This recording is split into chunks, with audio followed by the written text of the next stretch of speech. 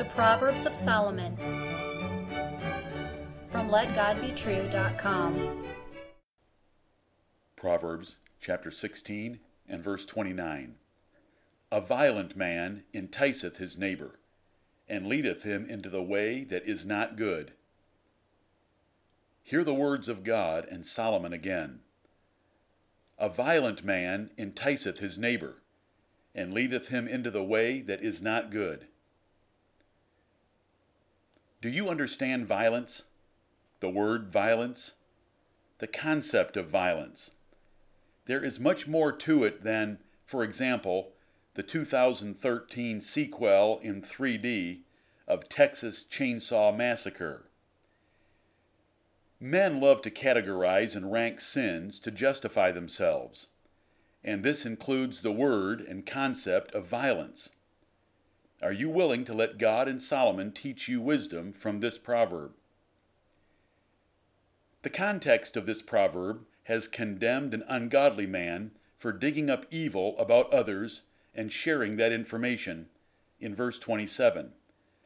It has condemned a froward man for sowing strife and a whisperer for separating close friends.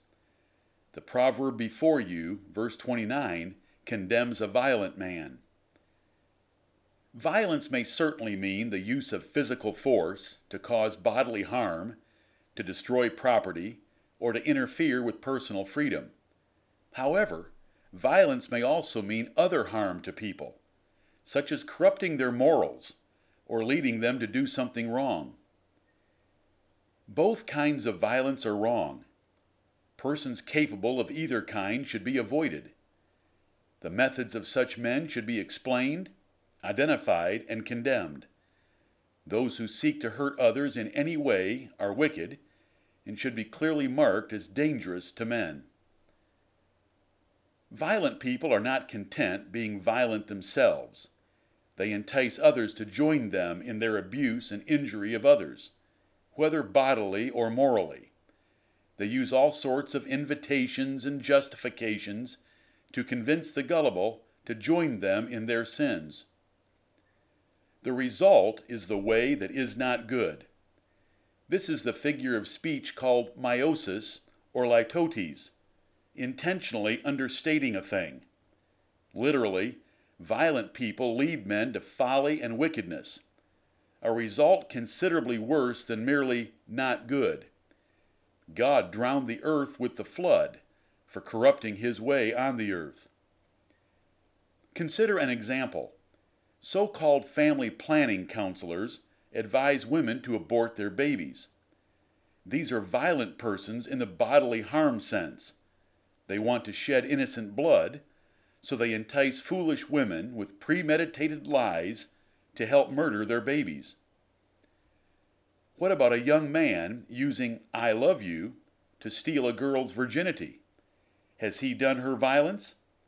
He has reduced her value, and she can never get it back.